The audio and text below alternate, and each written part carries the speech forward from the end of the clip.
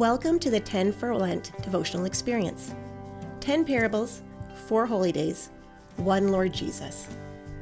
Today is Monday, February 22. I'm Kara Hackert and serve as the Director of Children and Family Ministries at Elmhurst CRC. Today's parable is from Luke 12, verses 16 through 21, the parable of the rich fool. Please listen while I read. And he told them this parable. The ground of a certain rich man yielded an abundant harvest.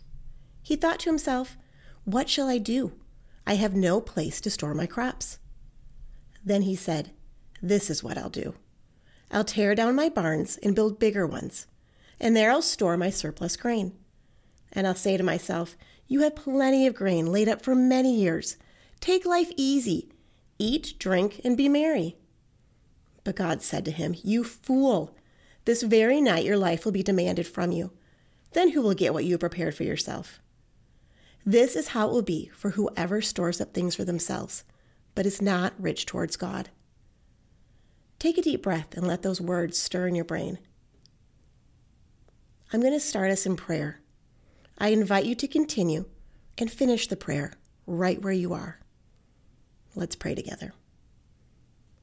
Dear Father, thank you for all of the amazing gifts that you have given us.